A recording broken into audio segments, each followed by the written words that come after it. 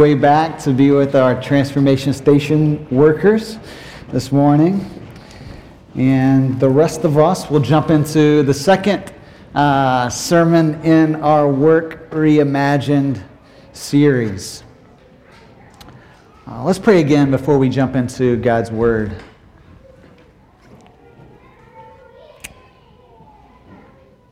Father, we pray that this love, which we just sang about, would be very tangible and real to us in these moments. God, we know that your Spirit works with your word to distribute your love to us, to show us your great love, and your love covers over every detail of our lives, including this morning. And so, Lord, I pray that you would make us acutely aware of your love, your plans and purposes for us. And God, that you would enlighten our eyes to see all of this, to see all that is ours in you, all that is ours in Christ, in the gospel. So, Father, we pray that in these moments, as you work, that we would also work, take responsibility to hear with humility and to consider how that we can take these truths and to apply them to our lives as you give us strength and grace, as your Spirit works in us. We pray these things in Jesus' name. Amen. Well, 2 weeks ago, we started our Work Reimagined series, and we looked at the first 3 chapters of the Bible and saw how that God is a God, first and foremost, who works. And as those made in his image, as those who reflect who he is and how great he is, that we were consequently made to work. And we see this play out in the first few chapters of the Bible. So any understanding of our work needs to take its cues and have that foundation of what God has done early in the Bible to show us that our work matters to God immensely, and that work is an opportunity to worship him. Okay, that's where we were 2 weeks ago. So that's another way of saying, okay, to put this kind of framework on it, our work is an opportunity for us to fulfill the first and greatest commandment, which is what? To love the Lord our God with all our heart, soul, mind, and strength. Now, today, what we're going to do, and I love this framework that we can place on our work.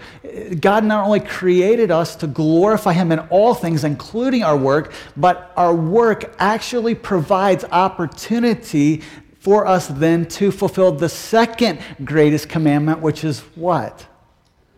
To love your neighbor as yourself. And so what we're going to do is we're going to deviate from our kind of typical approach of taking one primary passage and kind of working systematically through that. We're actually going to take a few different passages and look at what the Bible says about what we could call the doctrine of vocation, okay? The doctrine of vocation, how we work, and in our work, we not only seek to glorify God, but we seek to love and serve our neighbor. Okay, so that's where we're going today. And as we reflect on these 3 different but related texts, what we're going to see is that work gives us a God-given opportunity to love and serve others. Okay?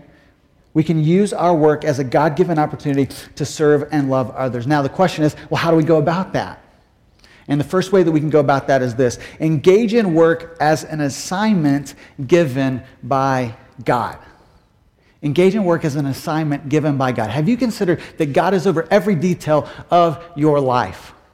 This is clear throughout the Bible from beginning to end, and it speaks in a very detailed ways. Acts 17 says that God is over the details of where we live, the times and spaces, the boundaries of our dwellings.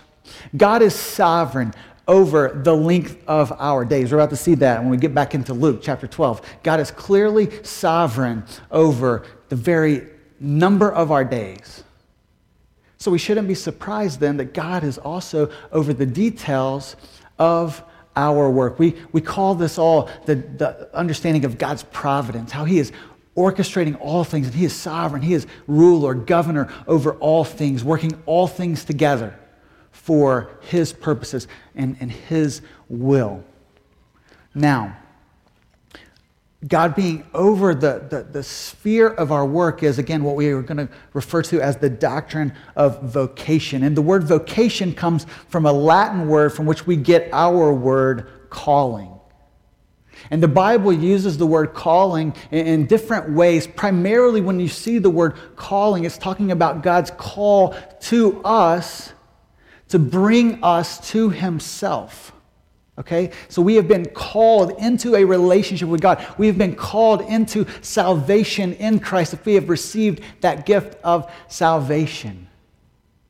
So God calls us as the Word goes forth and as His Spirit convinces us that the Word is true. He calls us and brings us into this new life in Christ. That's the primary way that God uses the word calling in the Bible. But then in a secondary sense, it also refers to God's particular assignment or purpose or call for our lives in the different spheres in which we operate.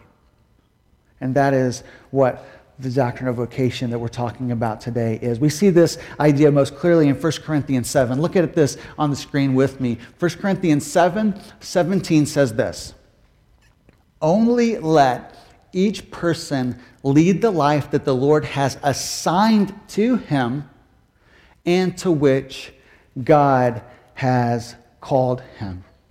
Okay, so we don't have time to read the entire chapter, but if we read the entire chapter of 1 Corinthians 7, what we would find out is that God is speaking of different callings and assignments in life, primarily the calling of marriage or singleness, okay?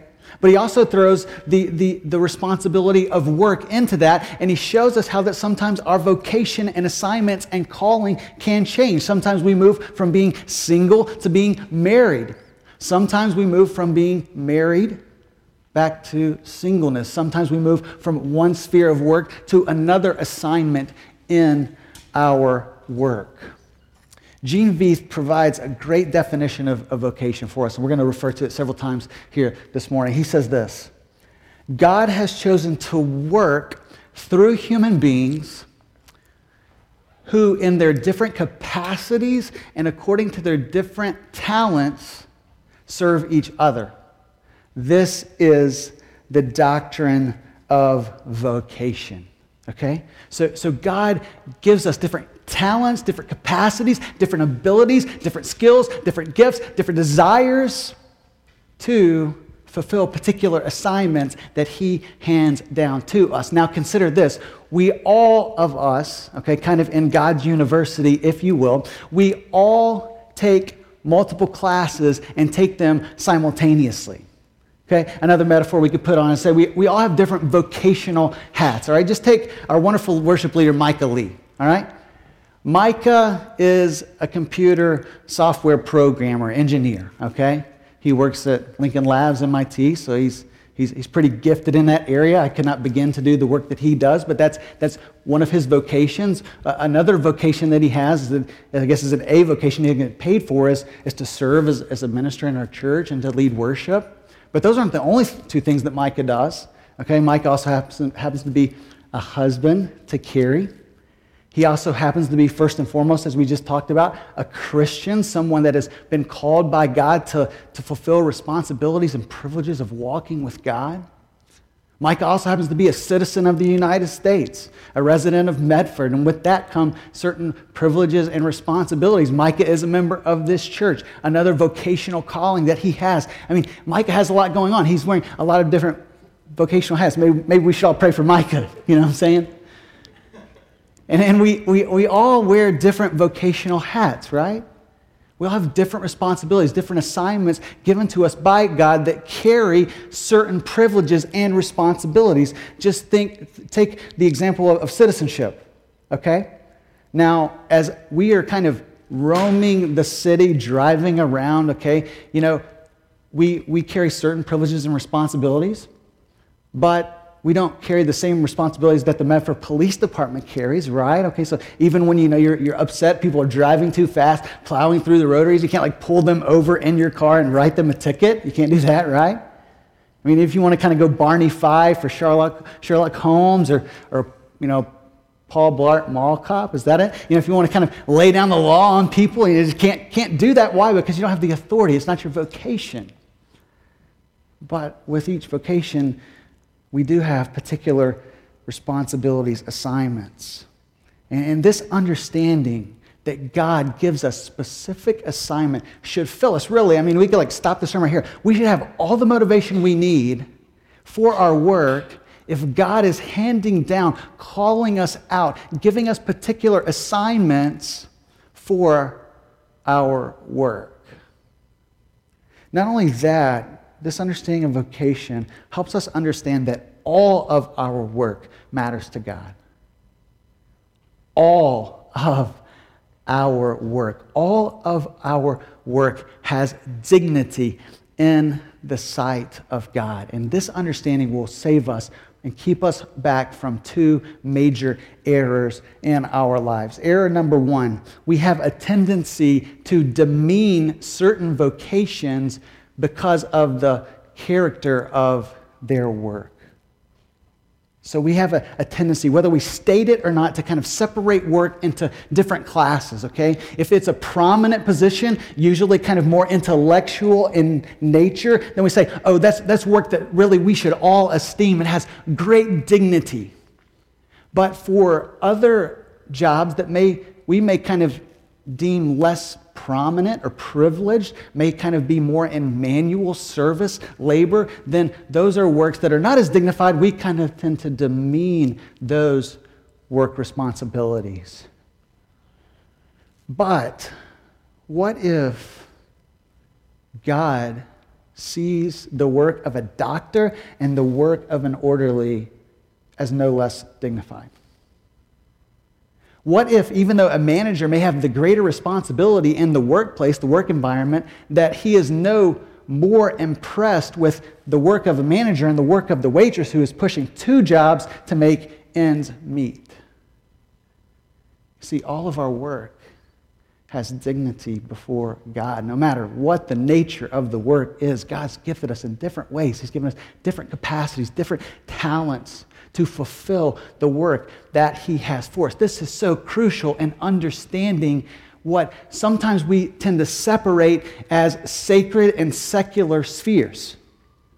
Okay, Martin Luther really taught us this in the Reformation, that all work, because it's all given by God, every legitimate vocation should not be considered as, like pastors and missionaries and ministers. They do the work of God, right? But everyone else over here, teachers and engineers and they're doing the work of man.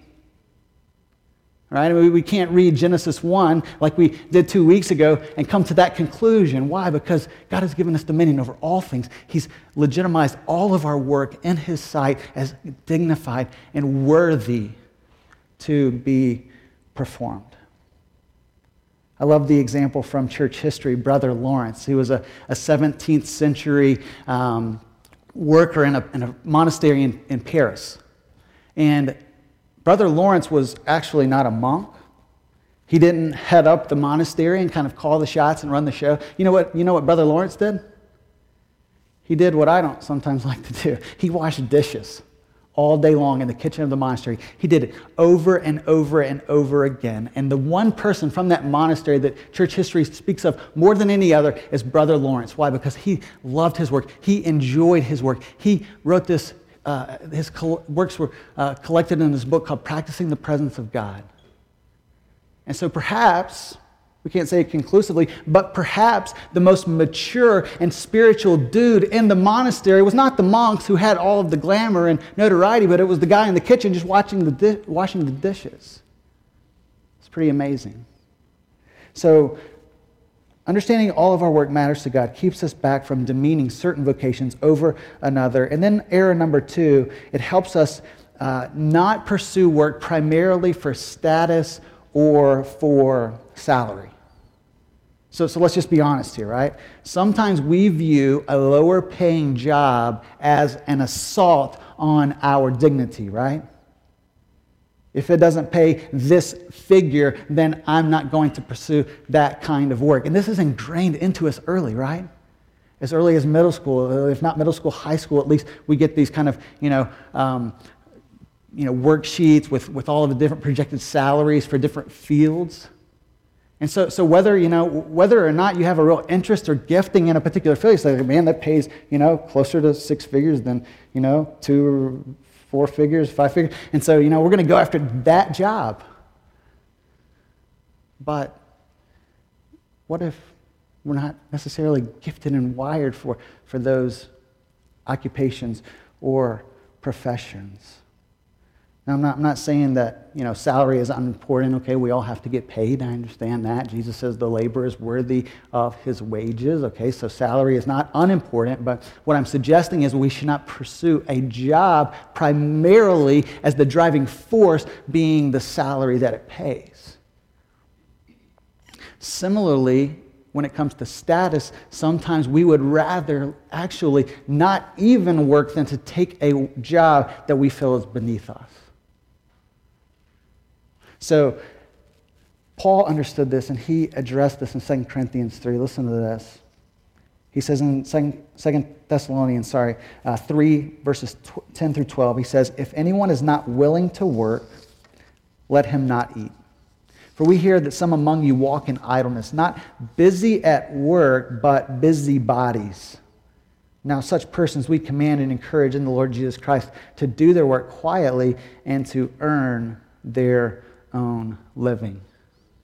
Now, listen, I realize we have some that are connected to Redemption Hill. We all have friends, family that at various points and stages in their lives are probably unemployed, right? We've all been unemployed before at one season or another.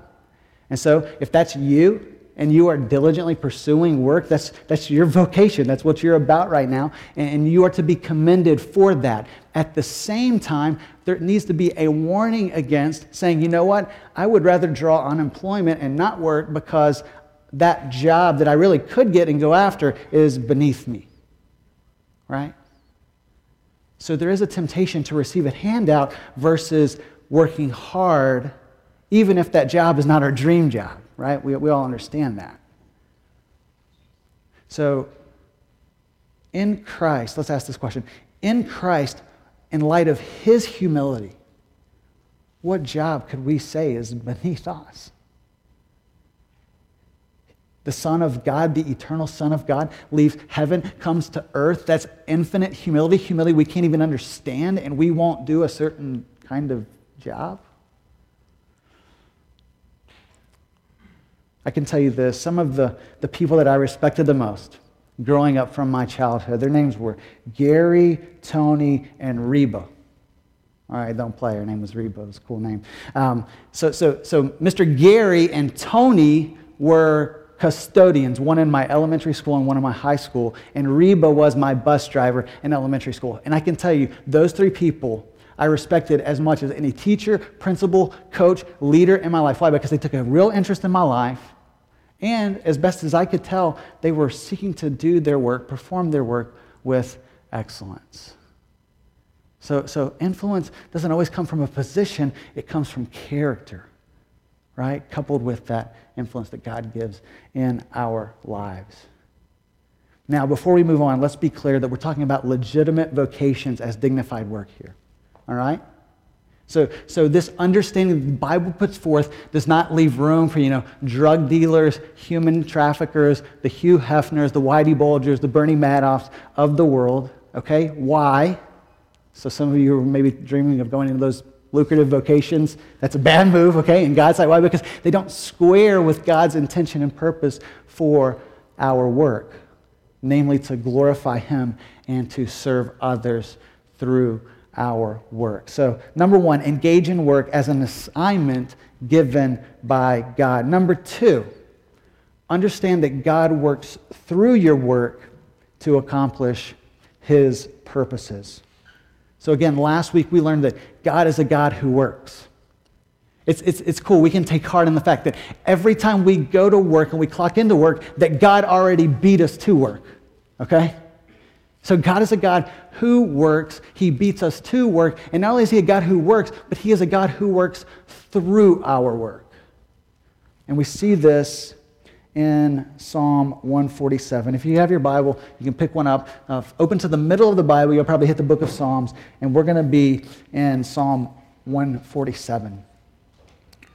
What I want to do here is pick up in verse 7 and read through the end of the chapter. And I want you to pay particular attention when we get to verse 12, okay? So Psalm 147, starting in verse 7, it says this. This is a psalm of praise, a psalm of adoration to God. It says, "Sing to the Lord with thanksgiving. Make melody to our God on the lyre. He covers the heavens with clouds. He prepares rain for the earth. He makes grass grow on the hills. He gives to the beasts their food and to the young ravens that cry. His delight is not in the strength of the horse, nor his pleasure in the legs of a man. But the Lord takes pleasure in those who fear him, in those who hope in his steadfast love." Now verse 12. "Praise the Lord, O Jerusalem. Praise your God, O Zion." Why? "For he strengthens the bars of your gates. He blesses your children within you. He makes peace in your borders. He fills you with the finest of wheat. He sends out his command to the earth. His word runs swiftly. He gives," we can identify with this morning, "he gives snow like wool. He scatters hoarfrost like ashes. He hurls down crystals of ice like crumbs. Who can stand before his cold?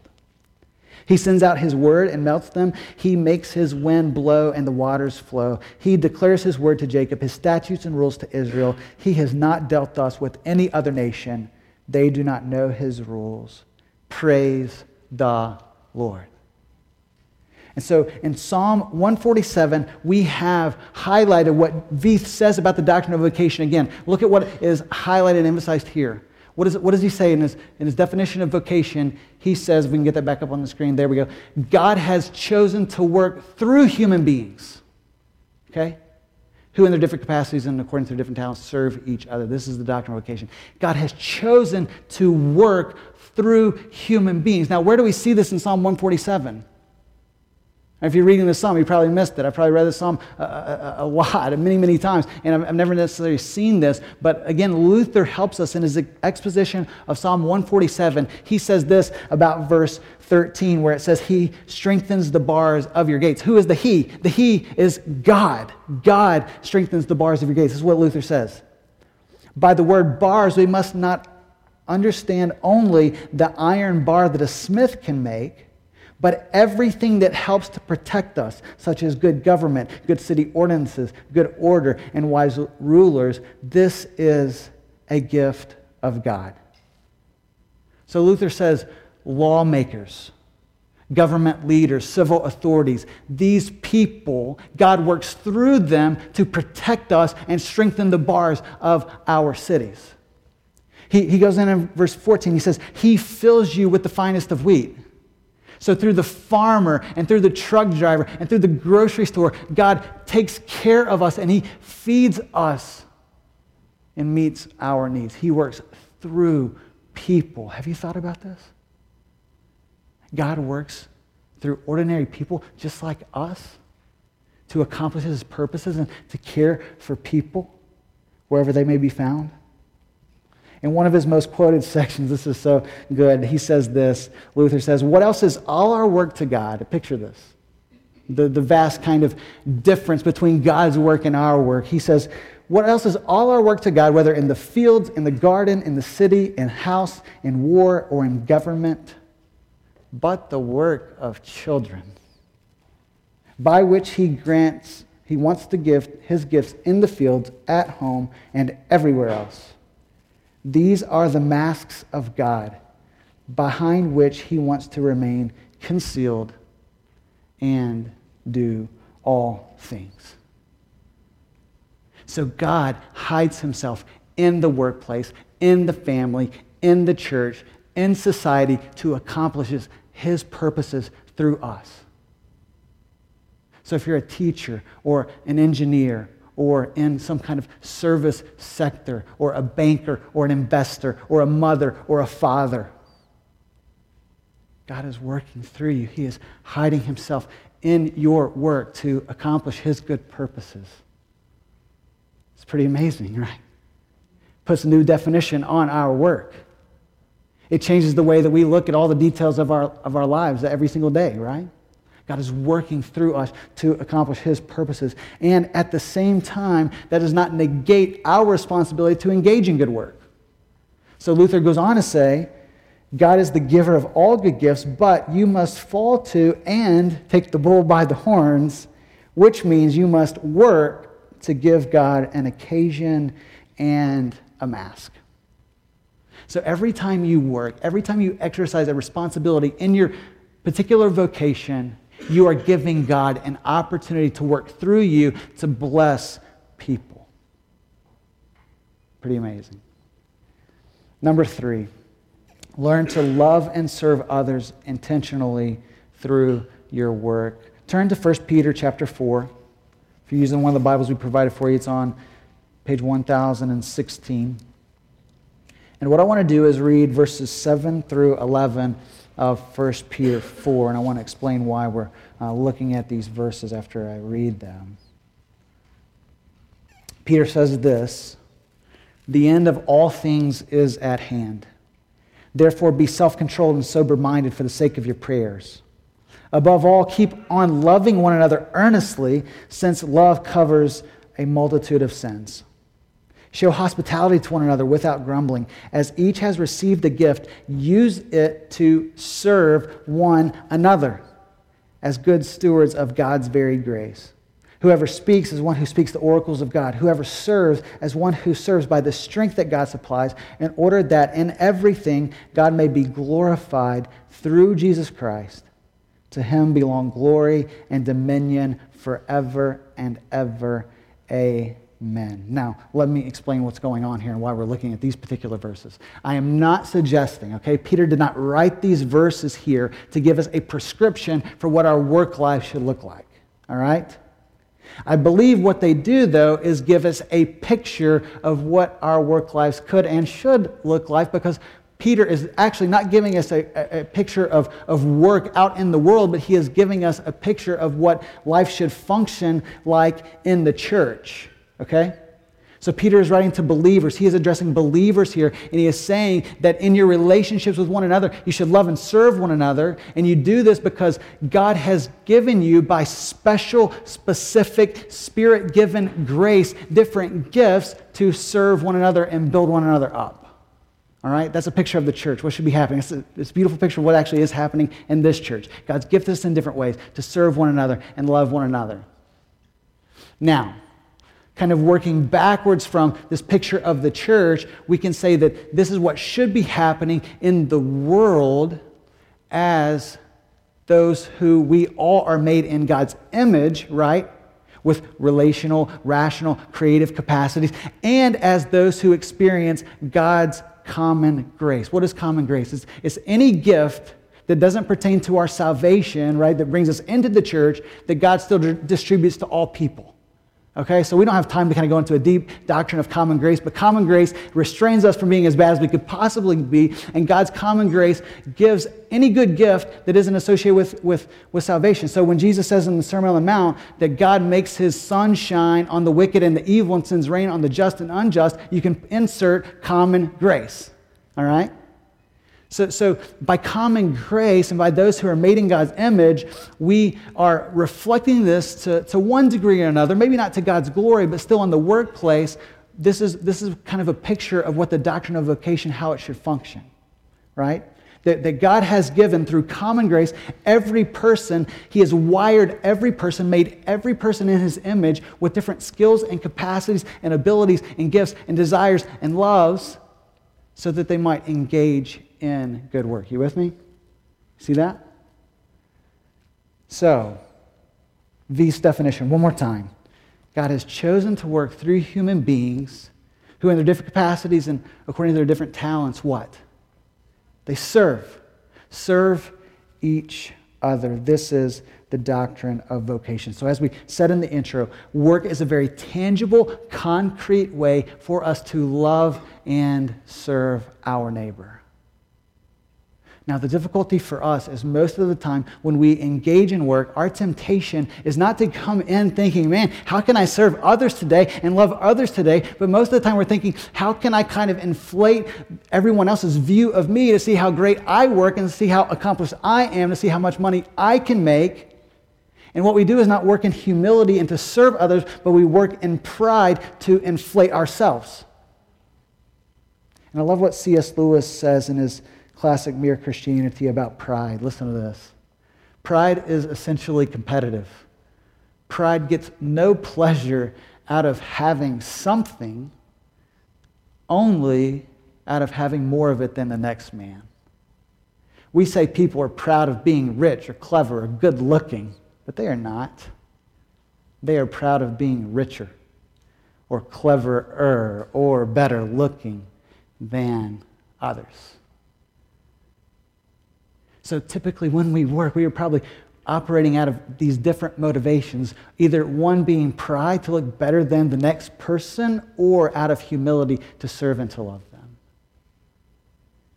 And the Bible is teaching us that God gives us different assignments and callings, not to look good, not to make much of ourselves, but to love and to serve others in and through our work.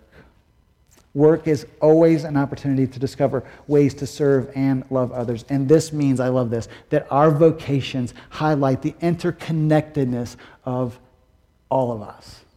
All right? So just think about this for a minute, okay? If and through our vocations we exist to serve and love one another, just think about that chair that you're sitting in right now. That nice chair, that spring step chair, design, metal, nice, they stack really great. If you ever helped us put those up, they're just really well designed. Someone had to make that chair. So you are dependent on every person that was involved in the making of that chair. You are dependent at this moment, and me on this stage, dependent in this moment on the manufacturers, on every person that is associated with that factory. But even beyond that, what about the engineers and the designers? What about beyond that, everyone who educated all of those people and all those people? Are we up to like hundreds of thousands of people yet? We're talking about a chair. We're not talking about your morning coffee or your lunch or your commute to work. We are desperately dependent on one another. At all times, there is not a moment of our existence when we are not desperately dependent on one another. And this really pushes back against our kind of 21st century, independent attitudes that we want to live, that we are not dependent on anyone, that we are independent. But self-sufficiency is really an illusion, right?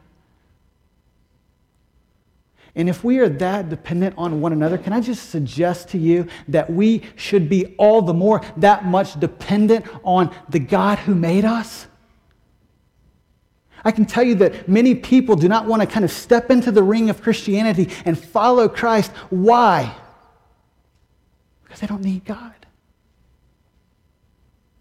They don't have need of Him. They can do it on their own. They can live life and have purpose and satisfaction and meaning on their own. They can please God if that's what it's about in the end game. They can please God on their own.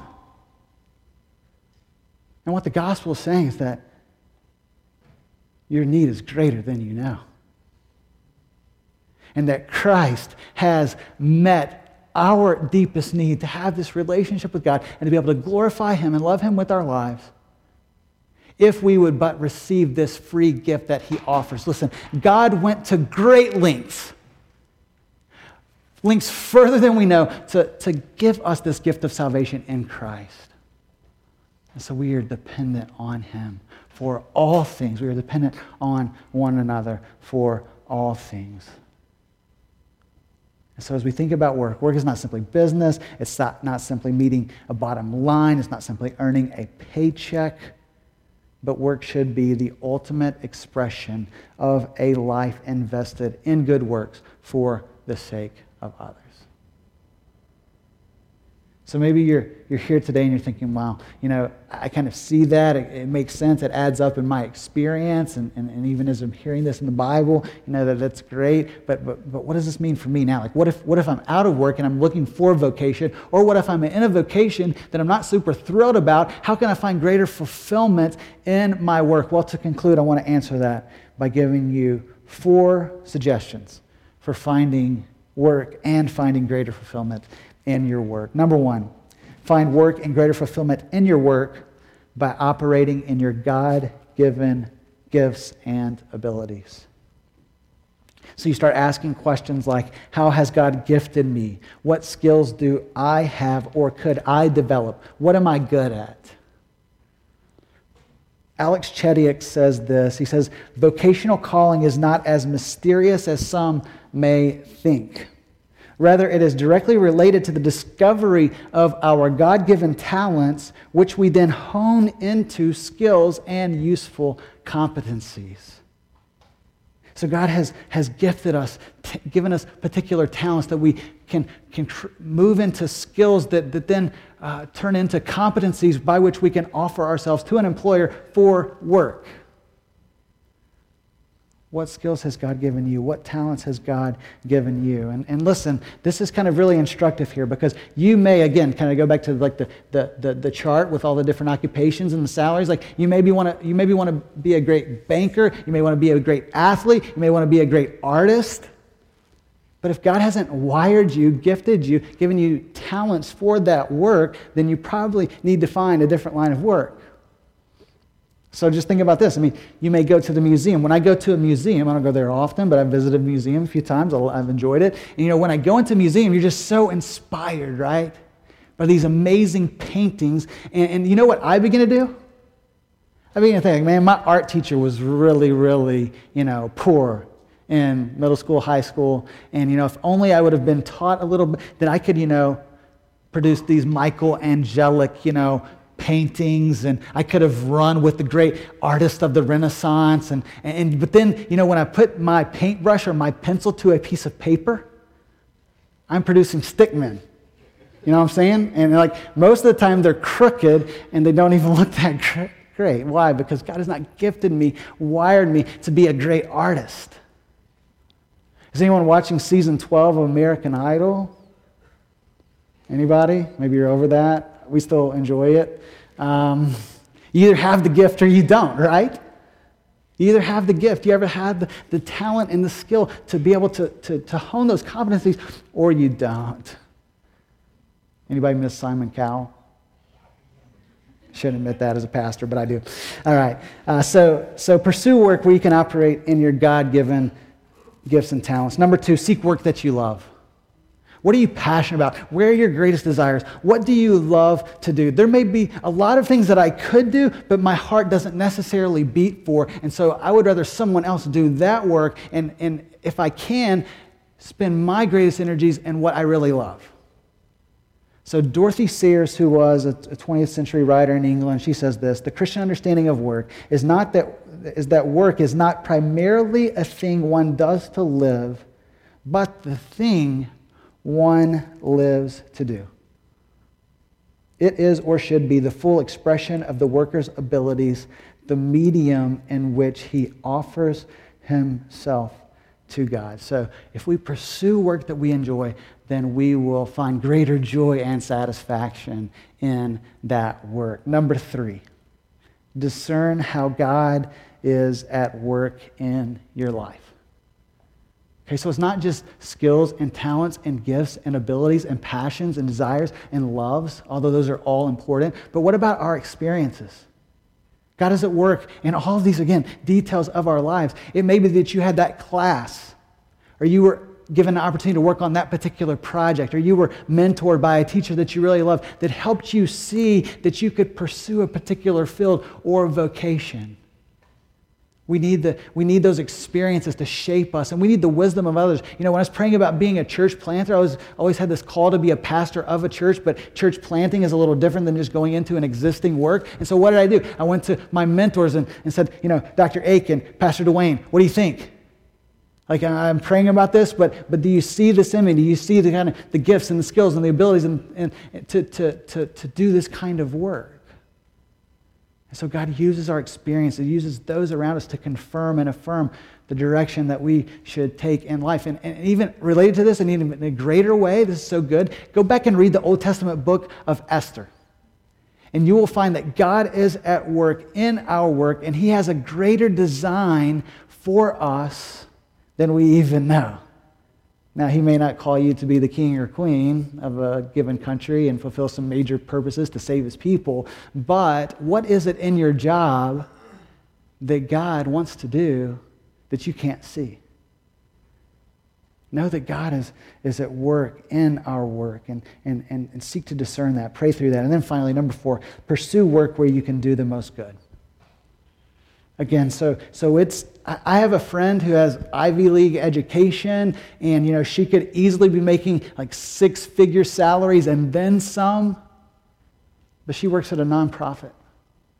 And she's doing what she loves, and she's making sacrifices, but she is doing a lot of good for a lot of people. So it's not about the salary, it's not about the status, but we start to ask different questions, right? Not how can I make the most salary, the most money and become the most comfortable in life, but how can I love and serve others? How can I give myself away for the sake of someone else that they might enjoy the benefits of my work? This is what the doctrine of vocation is all about. It's about glorifying God in our work and serving others in the assignments that He gives us. So I want to lead us into a time of prayer. And I want to just invite you to go ahead and bow your head and close your eyes. Mike is going to come up and begin to play and lead us into some singing in a moment. But what I want you to do is just a few things, all right? You don't have to do all of these. Maybe you want to do 1 or 2 of these. But some of you may just need to thank God for the vocation that He has assigned you.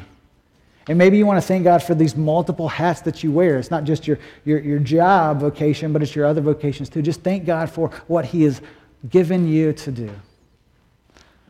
But then others of you may want to say, you know what, God, I don't know what it is that you want me to do, and I need your direction. I need you to be my good shepherd and lead me into the job or vocation that you have for me, where I could do the most good in my work.